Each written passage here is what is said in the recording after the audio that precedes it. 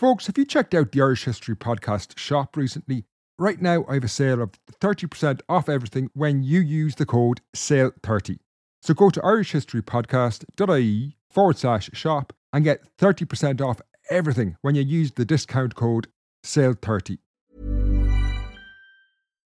Millions of people have lost weight with personalized plans from Noom. Like Evan, who can't stand salads and still lost 50 pounds. Salads generally for most people are the easy button, right? For me, that wasn't an option. I never really was a salad guy. That's just not who I am. But Noom worked for me. Get your personalized plan today at Noom.com. Real Noom user compensated to provide their story. In 4 weeks, the typical Noom user can expect to lose 1 to 2 pounds per week. Individual results may vary. Mom deserves the best, and there's no better place to shop for Mother's Day than Whole Foods Market. They're your destination for unbeatable savings, from premium gifts to show-stopping flowers and irresistible desserts. Start by saving 33% with Prime on all body care and candles. Then get a 15-stem bunch of tulips for just $9.99 each with Prime. Round out Mom's menu with festive rosé, irresistible berry chantilly cake, and more special treats. Come celebrate Mother's Day at Whole Foods Market.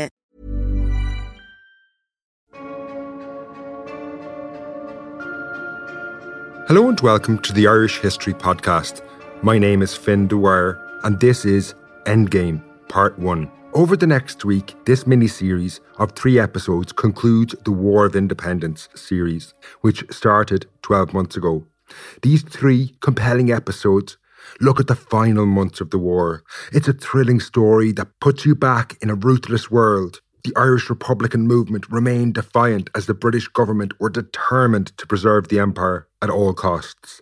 Now, whether you've followed the story through the ambushes, raids and battles up to this point in all 22 episodes in the series, or you're just joining at this point, you'll still enjoy these shows. Sound was by Jason Looney. Additional research is from Sam McGrath, and additional narrations are by Aidan Crowe and Therese Murray. Part 3 of Endgame comes out next Monday, and it'll be the last of the 25 episodes in this series. Overall, the series will be about 15 hours of free content, and the people who deserve a very special mention are the show supporters. If you translated the work involved in this series into a book, it would have had a word count of about 140,000 words, which is pretty sizable. Now, writing these episodes was often a challenge, and it was only possible because of the support of listeners on Acast Plus and Patreon, who gave me the time I needed. Researching the series in the middle of a pandemic was always a challenge. Libraries were often closed or operating with limited services. However, with your support, I was able to buy many of the texts needed. I was also able to bring Sam and Jason on board, while it was possible to have Aidan and Therese feature in every episode. This was crucial to the success of the series. I've learned a lot, and I have exciting plans for the coming months, including a 5-part series on a murder from the 19th century. That's going to be a deep dive into daily life before the famine. Then there's another series on the way that's about the Bruce invasion, a 14th century war. Whether you love medieval history or you're just curious, that's a fantastic story. I've also individual episodes on topics such as Grania Whale, the 16th century pirate queen, and what it was like to survive on a medieval diet. I'm actually going to try that for a few days, so that's all in the works as well. If you're not a supporter, but you like the show and want to hear more, you can support my work on Patreon and Acast Plus. It's really easy to sign up. There's links in the show notes below. Now, to Endgame Part 1. We pick up the story in early 1921. The British Crown forces have declared martial law across the entire province of Munster, along with Kilkenny and Wexford, in an effort to dramatically escalate the war.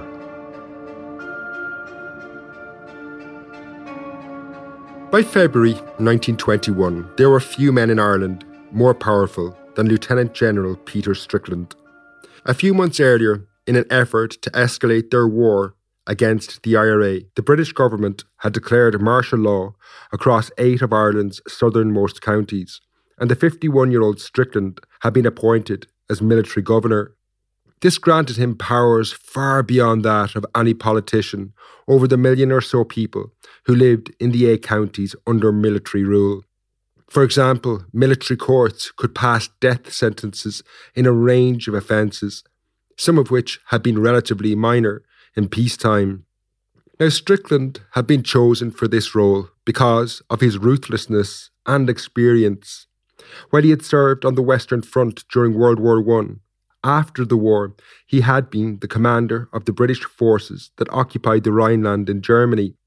Strickland, known as Old Hungry Face to his men, wouldn't balk when faced with the tough decisions like overseeing death sentences or reprisal attacks against the wider population. However, nothing could prepare the man for the dilemma he faced in late February 1921. A sentry at the Victoria Barracks in Cork City, where his headquarters were located, had picked up a letter that had been surreptitiously dropped outside the barracks, but addressed to the Lieutenant General. When he opened it, Strickland recognised the writing as that of Maria Georgina Lindsay, a personal friend of his from the Cork area. She had been missing for 9 days by this point, although it was widely suspected she had been kidnapped by the IRA. While he could take comfort from the fact that the letter was proof she was still alive, this relief faded rapidly as he read through the words in front of him. In the closing lines of the letter, the 59-year-old Lindsay pleaded with Strickland to save her life and exchange her for 5 IRA volunteers in his custody. I am a prisoner, as I'm sure you will know, and I have been told that it will be a very serious matter for me if these men are executed. I have been told that my life will be forfeited for theirs, as they believe that I was the direct cause of their capture. I implore you to spare these men for my sake. Now, Strickland was well acquainted with the background to why Lindsay found herself in such peril. 4 weeks previously, she had learned that the IRA were planning an ambush near her home in Dripsey outside Cork City. Lindsay, a staunch unionist, informed the Crown forces, who mobilised a large number of soldiers and in turn surrounded the IRA ambush. While the majority of the IRA volunteers present did manage to escape, it had proven a significant victory for the Crown forces. 1 Republican had been killed while 5 more were taken prisoner. Given the county was under martial law at the time, these 5 men were tried by court-martial and sentenced to death. They were the men Maria Lindsay had referred to in her letter. On learning of Lindsay's role in these events, the IRA had acted swiftly. They raided the Lindsay home and took her and her driver prisoner before burning the building to the ground. The letter dropped to the Victoria Barracks had, as we have heard, offered the 59-year-old's life for that of the 5 IRA volunteers taken at the Dripsey ambush. However, while Lindsay may have been a personal friend to Strickland, this was a time of war, and the decisions about what to do could not be divorced from the military situation he faced in early 1921. Since the imposition of martial law 2 months earlier, the British Crown forces had adopted an extremely aggressive approach towards the Republican movement. Volunteers, as we have seen, were tried in court-martials and numerous death sentences were handed down. Increasingly on the back foot, the IRA were now using Lindsay to try and curb this ruthless campaign. From Strickland's point of view, a prisoner exchange was dangerous. He only had to look back to March 1920 to see where it could lead. Back then, IRA prisoners in Mountjoy Jail had gone on hunger strike to secure the release of prisoners, and the British administration had relented to their demand. This predictably inspired hunger strikes in several prisons across Ireland and Britain, and eventually hundreds of Irish Republicans were released. This had really only ended when the Lord Mayor of Cork, Terence MacSweeney, had died on hunger strike in Brixton Jail in October. In early 1921, Strickland knew a prisoner exchange which would see 5 IRA volunteers spared in return for the life of Maria Lindsay could precipitate a similar reaction, and the IRA might start kidnapping others to save the lives of volunteers in British captivity. Perhaps it was due to his own personal connections to the case that Strickland decided to consult his superior, General Neville Macready, the Commander-in-Chief in Ireland, about what to do. After deliberating on the matter, Strickland and Macready decided to call the IRA's bluff. They would press ahead and execute the 5 prisoners in the Victoria Barracks in Cork. They presumably questioned whether the IRA would really execute a 59-year-old widow and her driver in retaliation, an act that even the most ardent Republicans would struggle to defend. So 2 days after receiving the letter from Maria Lindsay, on February the 28th, 1921, 6 IRA volunteers, the 5 captured at Dripsey, along with one other, were taken from their cells and executed. Strickland could now only wait. No one knew for certain how the IRA would react. Had this been a year earlier, it would have been very difficult to imagine them executing a middle-aged widow. They had, after all, allowed Brigadier General Cuthbert Lucas escape rather than execute him after he had been kidnapped in the summer of 1920. Lucas had even described his captors as gentlemen. However, since then, the war, particularly the war in Cork, had changed considerably. The factors and experiences that would decide the fate of Maria Lindsay were shaped by the escalation of the conflict into a far more brutal and bitter war. There was unquestionably a growing sense among the Cork IRA that the war was turning against them in the first quarter of 1921, and this did not bode well for Maria Lindsay. Cork and the surrounding region had been nothing short of traumatised by the escalation of the war from late 1920 onwards. The death of Terence MacSweeney, the Kilmichael ambush, and the burning of Cork City had set the stage for a dramatic escalation in the conflict in 1921. After the declaration of martial law in December 1920, the British Army had far greater latitude to launch much larger operations involving hundreds of soldiers. However, by this point, the IRA was also putting larger numbers into the field. This had arisen from the fact that growing numbers of volunteers were on the run and unable to sleep in their own homes or go to work. This effectively had made them full-time revolutionaries. Organised into flying columns or active service units, these ranged from 20 to 30 all the way up to 100 men in some cases, allowing them to plan much larger actions. However, despite this, during the early months of 1921, the IRA had suffered several major setbacks in Cork. One of the first of these had been the planned ambush at Dripsey on January the 28th, which was surrounded after, as we have heard, Maria Lindsay informed the Crown forces. Within 3 weeks, the IRA in Cork had suffered 2 even more significant defeats. Using intelligence from an informer, a flying column was surrounded at Mourne Abbey in northeast Cork on February the 15th. 4 volunteers were killed and 2 others were taken prisoner and subsequently executed. On the same day in West Cork, the IRA had launched what proved to be a calamitous ambush on a train carrying soldiers at Upton train station. Poor intelligence on their part led them to believe that the soldiers would be concentrated together in one carriage, but they were in fact dispersed among civilians throughout the train. There was also far more soldiers than they had expected on board. When the IRA sprung the ambush, 6 civilians were killed and 10 more sustained serious injuries. 3 volunteers were killed, while Charlie Hurley, the commander of the West Cork Brigade, was seriously wounded and had to be sent to a remote safe house near Crossbarry to recover. The following night, February the 16th, 4 more IRA volunteers were caught and killed when the Essex Regiment caught them in the act of preparing an ambush. In total, the 3rd Cork Brigade had lost 11 volunteers in mid-February alone. These events all shaped the wider context to the Maria Lindsay kidnapping. It was on February the 17th that the IRA had arrived at her house and burned the building to the ground before taking her and her driver, James Clark, captive. However, it was after she had been taken prisoner that the IRA in Cork suffered an even worse setback than any I have discussed so far. Indeed, it was their worst defeat in the entire war. By February 1921, the flying column of the 4th Battalion of the 1st Cork Brigade, operating around Cork City, had established its headquarters around an old, disused farmhouse at Gary Lawrence at Clonmult. By Sunday the 20th, they had received orders to ready themselves to attack a military train outside Cork City. The 3 more senior officers left to carry out reconnaissance of the proposed ambush site. Now, this left 21 volunteers behind, and they continued to ready themselves to leave. Indeed, the 2 sentries who had been guarding the perimeter of the house returned to the building to pack their bags. This left the flying column entirely oblivious to the fact that 28 soldiers from the Hampshire Regiment of the British Army had just reached the locality.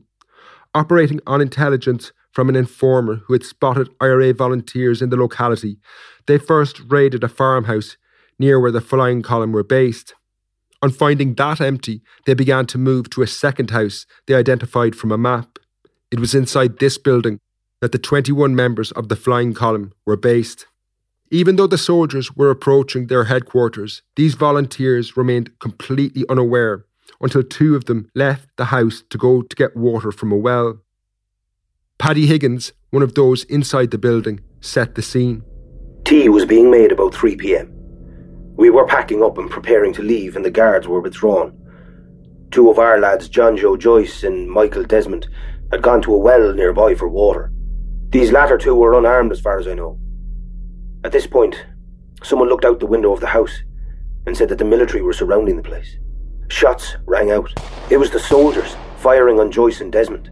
We did not see the latter again. Now realising the grave risk they faced, the volunteers in the house began to prepare themselves for a breakout. Jack O'Connell fixed a bayonet to a rifle and he was the first to charge out of the building. While he took the approaching soldiers off guard and managed to escape, 3 following behind him, Michael Hallahan, James Ahern and Dick Hegarty, were all shot and killed as they exited the building. The situation facing the 15 who were left behind inside the house was dire.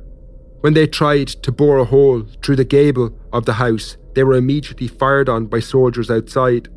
As more soldiers arrived through the late afternoon, the situation became hopeless when the military set fire to the thatch roof of the building with grenades and petrol. Paddy Higgins again recalls the desperate situation they faced inside. Our ammunition was getting scarce. We had no hope of getting out into the open country, and the place would soon be an inferno, which meant we had to surrender or be burned alive. After repeated calls from the military outside to surrender, the majority of the column, seeing further resistance was pointless, decided to lay down their arms, and they began to emerge one by one. However, what happened next embodied the growing brutality of the war now underway in Cork. Paddy Higgins explained what happened outside. We were lined up alongside an outhouse, with our hands up. The Tans came along and shot every man with the exception of 3, namely Paddy O'Sullivan, Maurice Moore and Sonny O'Leary, who had been wounded in the fight in the house. These 3 were saved from the Tans by the officer in charge of the military party. Now 2 others survived.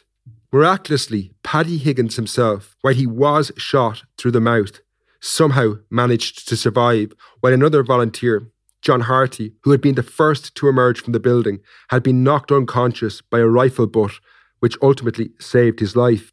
However, in total, 12 IRA volunteers had been killed at Clonmult and 8 taken prisoner. This defeat eclipsed the other setbacks suffered by the Cork IRA, and it solidified the growing sense in the Republican movement across the region that they had a major problem with informants both in their communities and inside the movement itself. There have been several intelligence-led operations by Crown forces that had cost the lives of dozens of IRA volunteers. This was underscored a few weeks after Clonmult when a flying column of the 2nd Cork Brigade, led by Liam Lynch, was surrounded at their headquarters at Nadd on March 10th. While Lynch escaped, 4 more volunteers were killed. Somewhat predictably, in an effort to stop similar ambushes and attacks, the IRA in Cork began to target suspected informers and agents within their own ranks and the wider community. Suspected informers were tried and in many cases executed if found guilty. In some instances, their bodies were publicly displayed with signs proclaiming their guilt. In other instances, they were disappeared, meaning they were buried in secret. In the aftermath of Clonmult, General Strickland presumably knew Maria Lindsay's life now hung by a thread. In such an aggressive war, if the IRA spared Lindsay, it would only be seen as a sign of weakness. However, surprisingly, in early March, he did receive another letter from Mrs. Lindsay. It echoed the sentiments of the first. Lindsay implied that she would be killed if Strickland pushed ahead with a court-martial scheduled to take place the following morning. Dennis Murphy and James Barrett are to be tried tomorrow. Will you please, for my sake, spare these 2 men? If these men are spared, I shall be allowed to go home, and if not, I cannot say what will be my fate. If you'd been trying to call the IRA's bluff by ignoring the first letter, this second letter, which was proof that Mrs. Lindsay was still alive, may have confirmed in Strickland's head his suspicion that the IRA would balk at the idea of executing a middle-aged widow. Therefore, he ignored the second plea from Mrs. Lindsay. The court-martial she mentioned went ahead the following morning, and one of the 2 men, Dennis Murphy, was sentenced to death. That letter was the last that General Strickland heard of Maria Lindsay for several months. News about her well-being, or otherwise, was only confirmed months later through a communiqué from Cathal Brugha, the Minister for Defence in the Republican government. I have made inquiries from our local commanders into the case of Mrs. Lindsay. The information sent us is that she was executed as a spy some months ago. The charge against her was that she was directly responsible for conveying to the enemy information which led to the execution of 5 of our men by the British authorities, and the death of a 6th from wounds received in action. Maria Lindsay had in fact been shot not long after she wrote the second letter, at some point between March the 11th and March the 16th, 1921. Those involved recalled different dates. She and her driver had been brought to a field where 2 graves had been dug and both were shot dead. Their bodies have never been found. While the fate of Maria Lindsay gained the greatest press attention, she was only one of dozens killed in Cork in similar circumstances, including other women. Indeed, 4 days after her execution, a woman called Bridget Noble was executed by the IRA in West Cork after being tried and found guilty as an informer. She had been seen frequenting the local RIC barracks. Her body was also hidden and has never been found. Now, the reason I focused on the story of Maria Lindsay is not because her specific killing had a major impact on the war. It didn't. However, it did reflect on the intensification of the war that was taking place. As mentioned earlier, it's very difficult to see the Cork IRA carrying out a killing of this nature a year previously. However, much had changed in those 12 months, where IRA casualties were mounting at an alarming rate. The killing of Maria Lindsay was part of a much wider wave of killings by the IRA in Cork to root out informers not only in their own ranks, but also wider Irish society. These have become one of the most controversial aspects of the entire War of Independence in recent years. Now, there's no doubt through the course of the war, the Cork brigades of the IRA killed more suspected informers than any other brigade.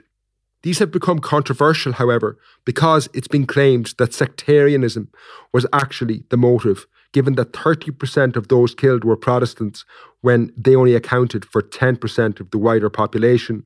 Now, this assertion is very questionable. Although anecdotal, the fact that one of the IRA volunteers centrally involved in the execution of Maria Lindsay, Frank Bustede, was himself a Protestant, does warn against a simplistic understanding of this phase of the war. The History Department of University College Cork, who published the excellent Atlas of the Irish Revolution, provide a more substantive rebuttal on their website against the idea that these killings were sectarian in nature. Whilst Cork Protestants were certainly overrepresented among those disappeared as suspected spies and informers killed in Cork, the number of documented cases are still fairly small in the wider context of fatalities during the conflict at large. Furthermore, Protestants were targeted for the most part for their suspected or active loyalist opposition rather than their religious denomination, and the significance of these killings has been somewhat exaggerated on the supposition that there was an underlying sectarian motive to these killings, an interpretation advanced as a propaganda tactic on the British side at the time. Motives aside, there's no question that by the spring of 1921, the war across the south, and particularly the war in Cork, had unquestionably reached a new level of ferocity. The words of one of those involved in these events, the engineering officer of the IRA's 1st Cork Brigade, Michael O'Donoghue, summarised the situation in Cork at this time. It was a grim and gruesome competition in terrorism. But now stark military necessity obsessed the British Army of occupation, while desperate instincts of self-preservation and stark ruthless resistance motivated the merciless retaliation of the Irish Republican Army. O'Donoghue's description of the IRA's motivations as one of self-preservation highlights the fact that the organisation were unquestionably on the back foot by March 1921. This was the context to what proved to be one of the largest engagements of the entire war.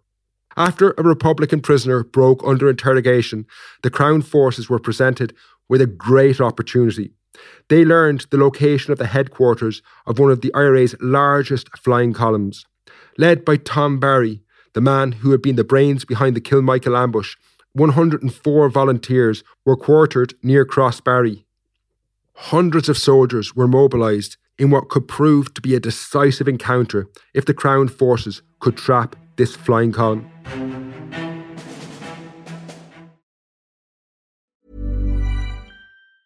Hey, it's Danny Pellegrino from Everything Iconic.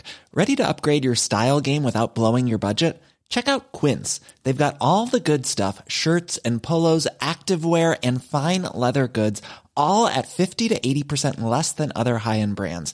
And the best part? They're all about safe, ethical, and responsible manufacturing. Get that luxury vibe without the luxury price tag. Hit up quince.com/upgrade for free shipping and 365-day returns on your next order. That's quince.com/upgrade. Normally, being a little extra might be a bit much, but not when it comes to healthcare. That's why United Healthcare's Health Protector Guard fixed indemnity insurance plans, underwritten by Golden Rule Insurance Company, supplement your primary plan so you manage out-of-pocket costs. Learn more at uh1.com. When the Crown forces learned of a major concentration of IRA volunteers, 104 in total, they descended on the Crossbarry area in an effort to trap them. As we've seen throughout the series, the numbers involved in any engagement in the Irish War of Independence was always smaller than more conventional conflicts. Nevertheless, on this occasion, hundreds of members of the Crown forces were mobilised. They began a large sweep through the area. One of those caught up in this was Charlie Hurley, the commander of the 3rd Cork Brigade. Hurley, as we heard earlier, was convalescing in a safe house in the Crossbarry area after he had been wounded at the Upton train ambush. On this occasion, he was shot dead as he tried to escape. However, the flying column, led by Tom Barry, fought their way out of what seemed like certain annihilation. In total, at Crossbarry, 11 British soldiers were killed and 4 wounded, while 4 IRA volunteers lost their lives. Now, Crossbarry is regarded as an IRA victory, but there's no denying that the trajectory of the war was deeply concerning for the Republican movement. Even Crossbarry, where the IRA had shown great skill and determination in fighting their way out, was ultimately a defensive action. While the IRA remained intact in Cork, it was hard to see them surviving for long in this situation.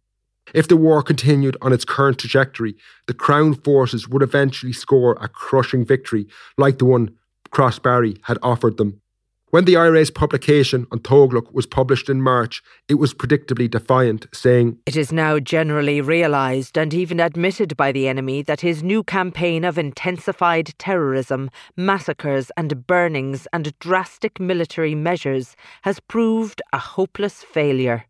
However, the same article contained hints that the GHQ, the general headquarters of the IRA, were concerned about the impact recent events were having on the Cork IRA, as it urged volunteers in other parts of the country to take up the mantle. In other parts of the country, however, things are still very unsatisfactory.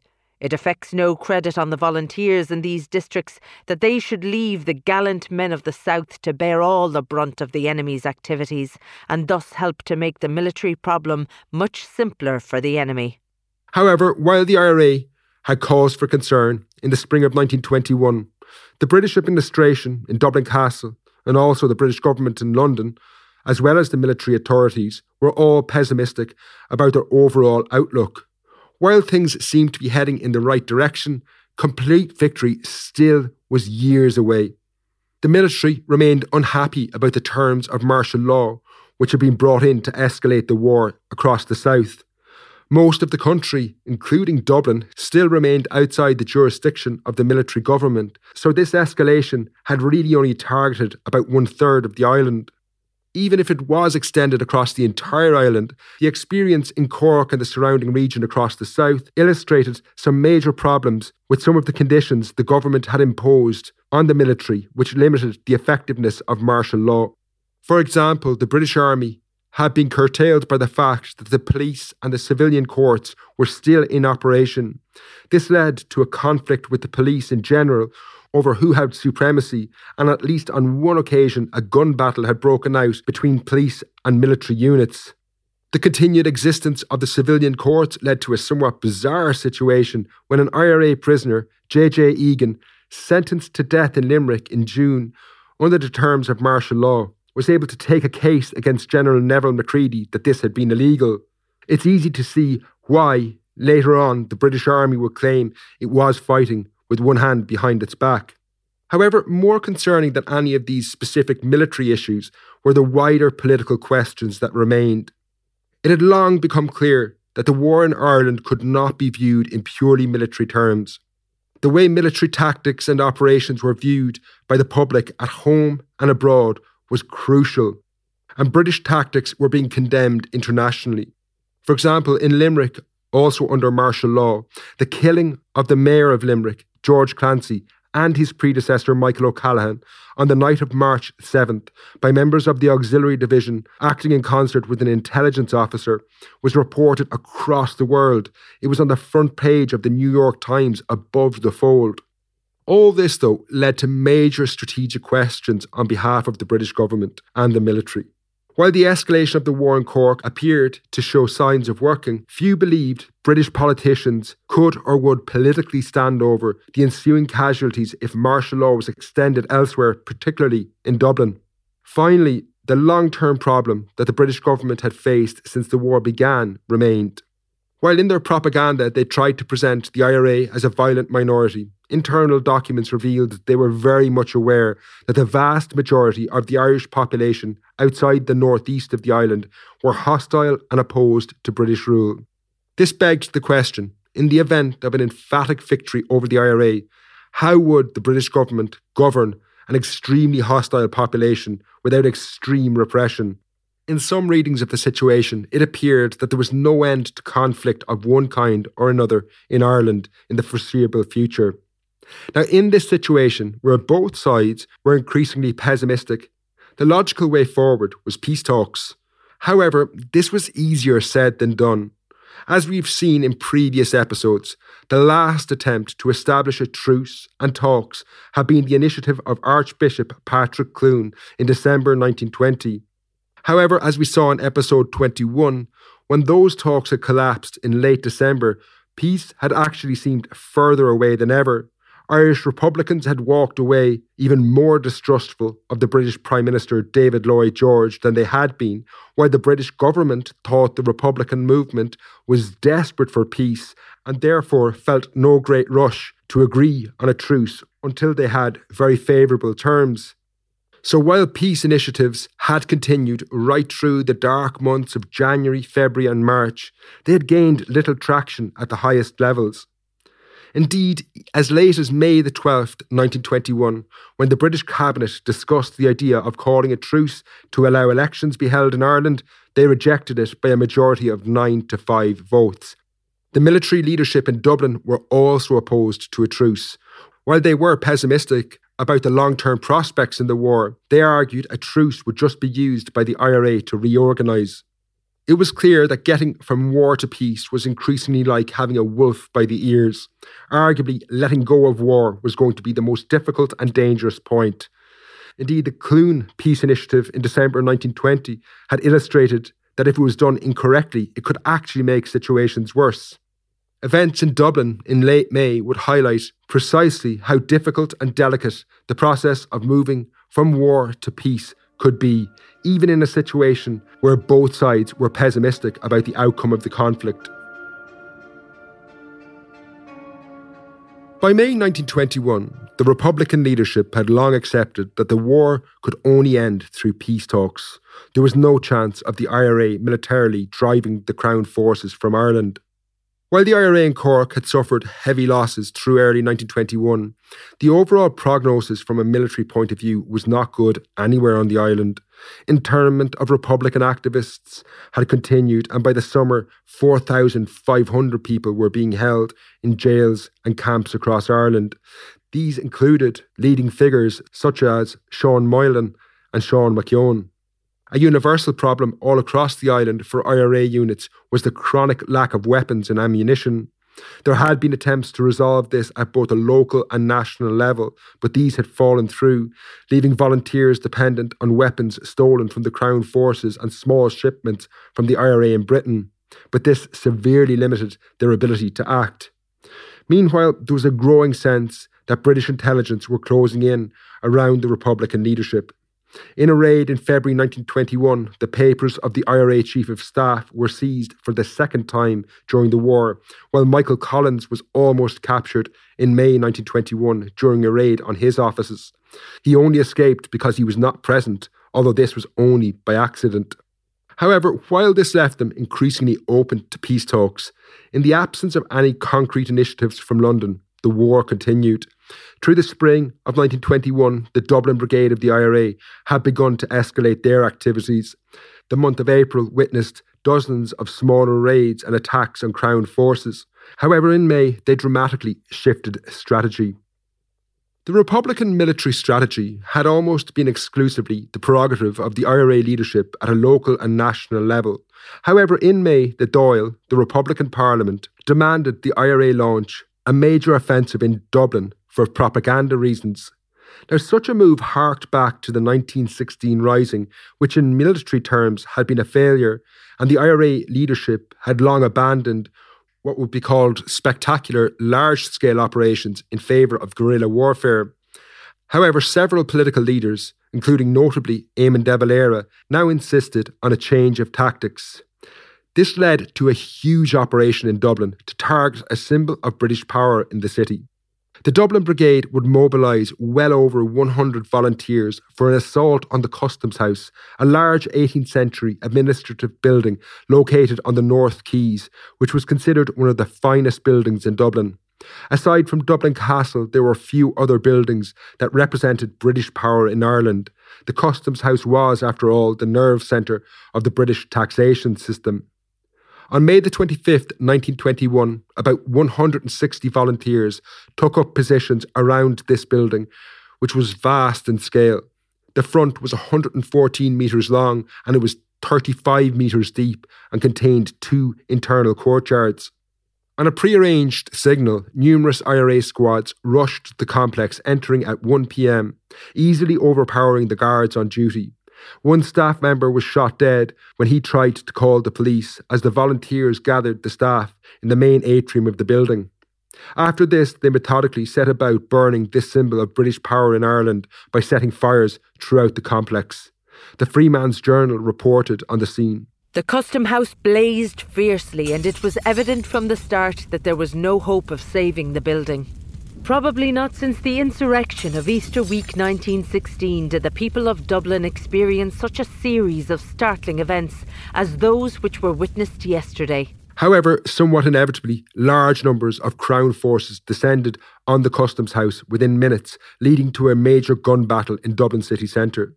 The IRA, in their meticulous planning, had prepared for such an eventuality, and dozens of volunteers lay in wait in side streets around the Customs House.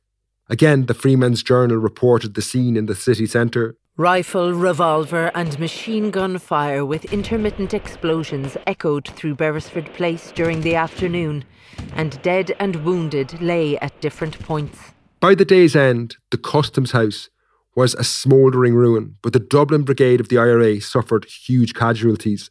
5 had been killed and around 80 taken prisoner. 4 civilians were also killed in the crossfire. While the impact on the Dublin IRA has been overstated, there was no way they could pursue a wider strategy based on these tactics, given the huge casualty rates involved. However, the act of burning thousands of records relating to taxation and land ownership was a major symbolic blow to British authority in Ireland. Furthermore, the fact that the IRA could strike at such a building in the heart of Dublin naturally undermined claims that the Crown forces were gaining the upper hand. Sean Prendergast, an IRA volunteer who we met in Part 18 when he was present at the death of Sean Tracy, recalled this operation. One of the most important pillars of the British administration in Ireland went up in fire and smoke. The attack on the Customs House had far-reaching consequences. It unquestionably demonstrated that the Republican movement had an ability to fight on, something that had the potential to bring politicians in London to the negotiating table, although it is very questionable whether the large number of volunteers involved could have had the same effect in less risky and costly targets. However, while the Republican movement's continued determination did lead to growing calls for talks on both sides of the Irish Sea, conversely, individual attacks did have the potential to ratchet up a desire for vengeance in Britain, which would only benefit the opponents of peace talks. This had, after all, been one of the reasons cited by the British as to why the Clune peace talks had failed. Crucially, though, it also took place while a key deadline of June 1921 was looming on the horizon. This was clearly going to be a crunch moment in the entire conflict. While the British cabinet had rejected the idea of a truce on May the 12th, they could not avoid what was a momentous deadline in June. The previous December, they had passed the Government of Ireland Act. This is fully explained in episode 21, but in short, it granted home rule to Ireland, but it did partition the island into two jurisdictions, one ruled from Dublin and the other from Belfast. Nationalists of all stripes had rejected its terms, while Ulster Unionists had embraced the Act because, under its provisions, they would dominate the Belfast Parliament and thereby could guarantee that they would be able to maintain the union with Britain in the northeast of Ireland at least. The Act, however, also had a dramatic clause that had not really been talked about when it had been passed in December 1920. Under its terms, if these parliaments, that of Belfast and that of Dublin, did not open, Ireland was to be ruled as a crown colony under martial law. Now, the elections to these respective parliaments had already taken place in late May, and Unionists, as was to be expected, had dominated the elections for the Belfast Parliament. Given they supported the institution, it was clearly going to meet, and therefore the 6 northeastern counties under the Belfast Parliament's jurisdiction would not be subject to martial law. However, in Dublin the situation was very different. Republicans committed to boycotting the Parliament had taken 120 of the 124 seats, meaning it would never open. Therefore, as things stood, unless the British government intervened, the remaining 26 counties, including Dublin, would be ruled as a crown colony under martial law, where the British Army would be put in control. Now, the Commander-in-Chief in Ireland, Neville Macready, spelled out the choice that faced the government at this crucial moment in the war when he said, "It is a case of all out or get out." What Macready was getting at here was that they needed to escalate the war to win it or begin peace talks. However, Macready himself did not believe an escalation would work. He elaborated on his view as he looked to the future in the summer of 1921. There is, of course, one or two wild people about, who still hold the absurd idea that if you go on killing long enough, peace will ensue. I do not believe it for a moment, but I do believe the more people that are killed, the more difficult will be the final solution. Meanwhile, in London, the British government were, however, by no means as pessimistic as Macready. Lloyd George was coming to the opinion that while it might take a few years and it might be what he termed unpleasant business, a victory would ultimately preserve the empire and would be worth it. This, however, would be a huge step and one that could have huge international consequences for Britain. While British politicians had a tendency to put Ireland on the long finger, they could no longer do this in June 1921. They had to make a decision, a deadline imposed by the Mom deserves the best, and there's no better place to shop for Mother's Day than Whole Foods Market. They're your destination for unbeatable savings, from premium gifts to show-stopping flowers and irresistible desserts. Start by saving 33% with Prime on all body care and candles. Then get a 15-stem bunch of tulips for just $9.99 each with Prime. Round out Mom's menu with festive rosé, irresistible berry chantilly cake, and more special treats. Come celebrate Mother's Day at Whole Foods Market. Government of Ireland Act loomed, and they had to decide whether they were going to press ahead with martial law and escalate the war further, or, if not, for the first time in the war, seriously entertain the idea of peace talks with the Irish Republican movement. Part 2 of Endgame is out in 2 days' time. Until then, Slán.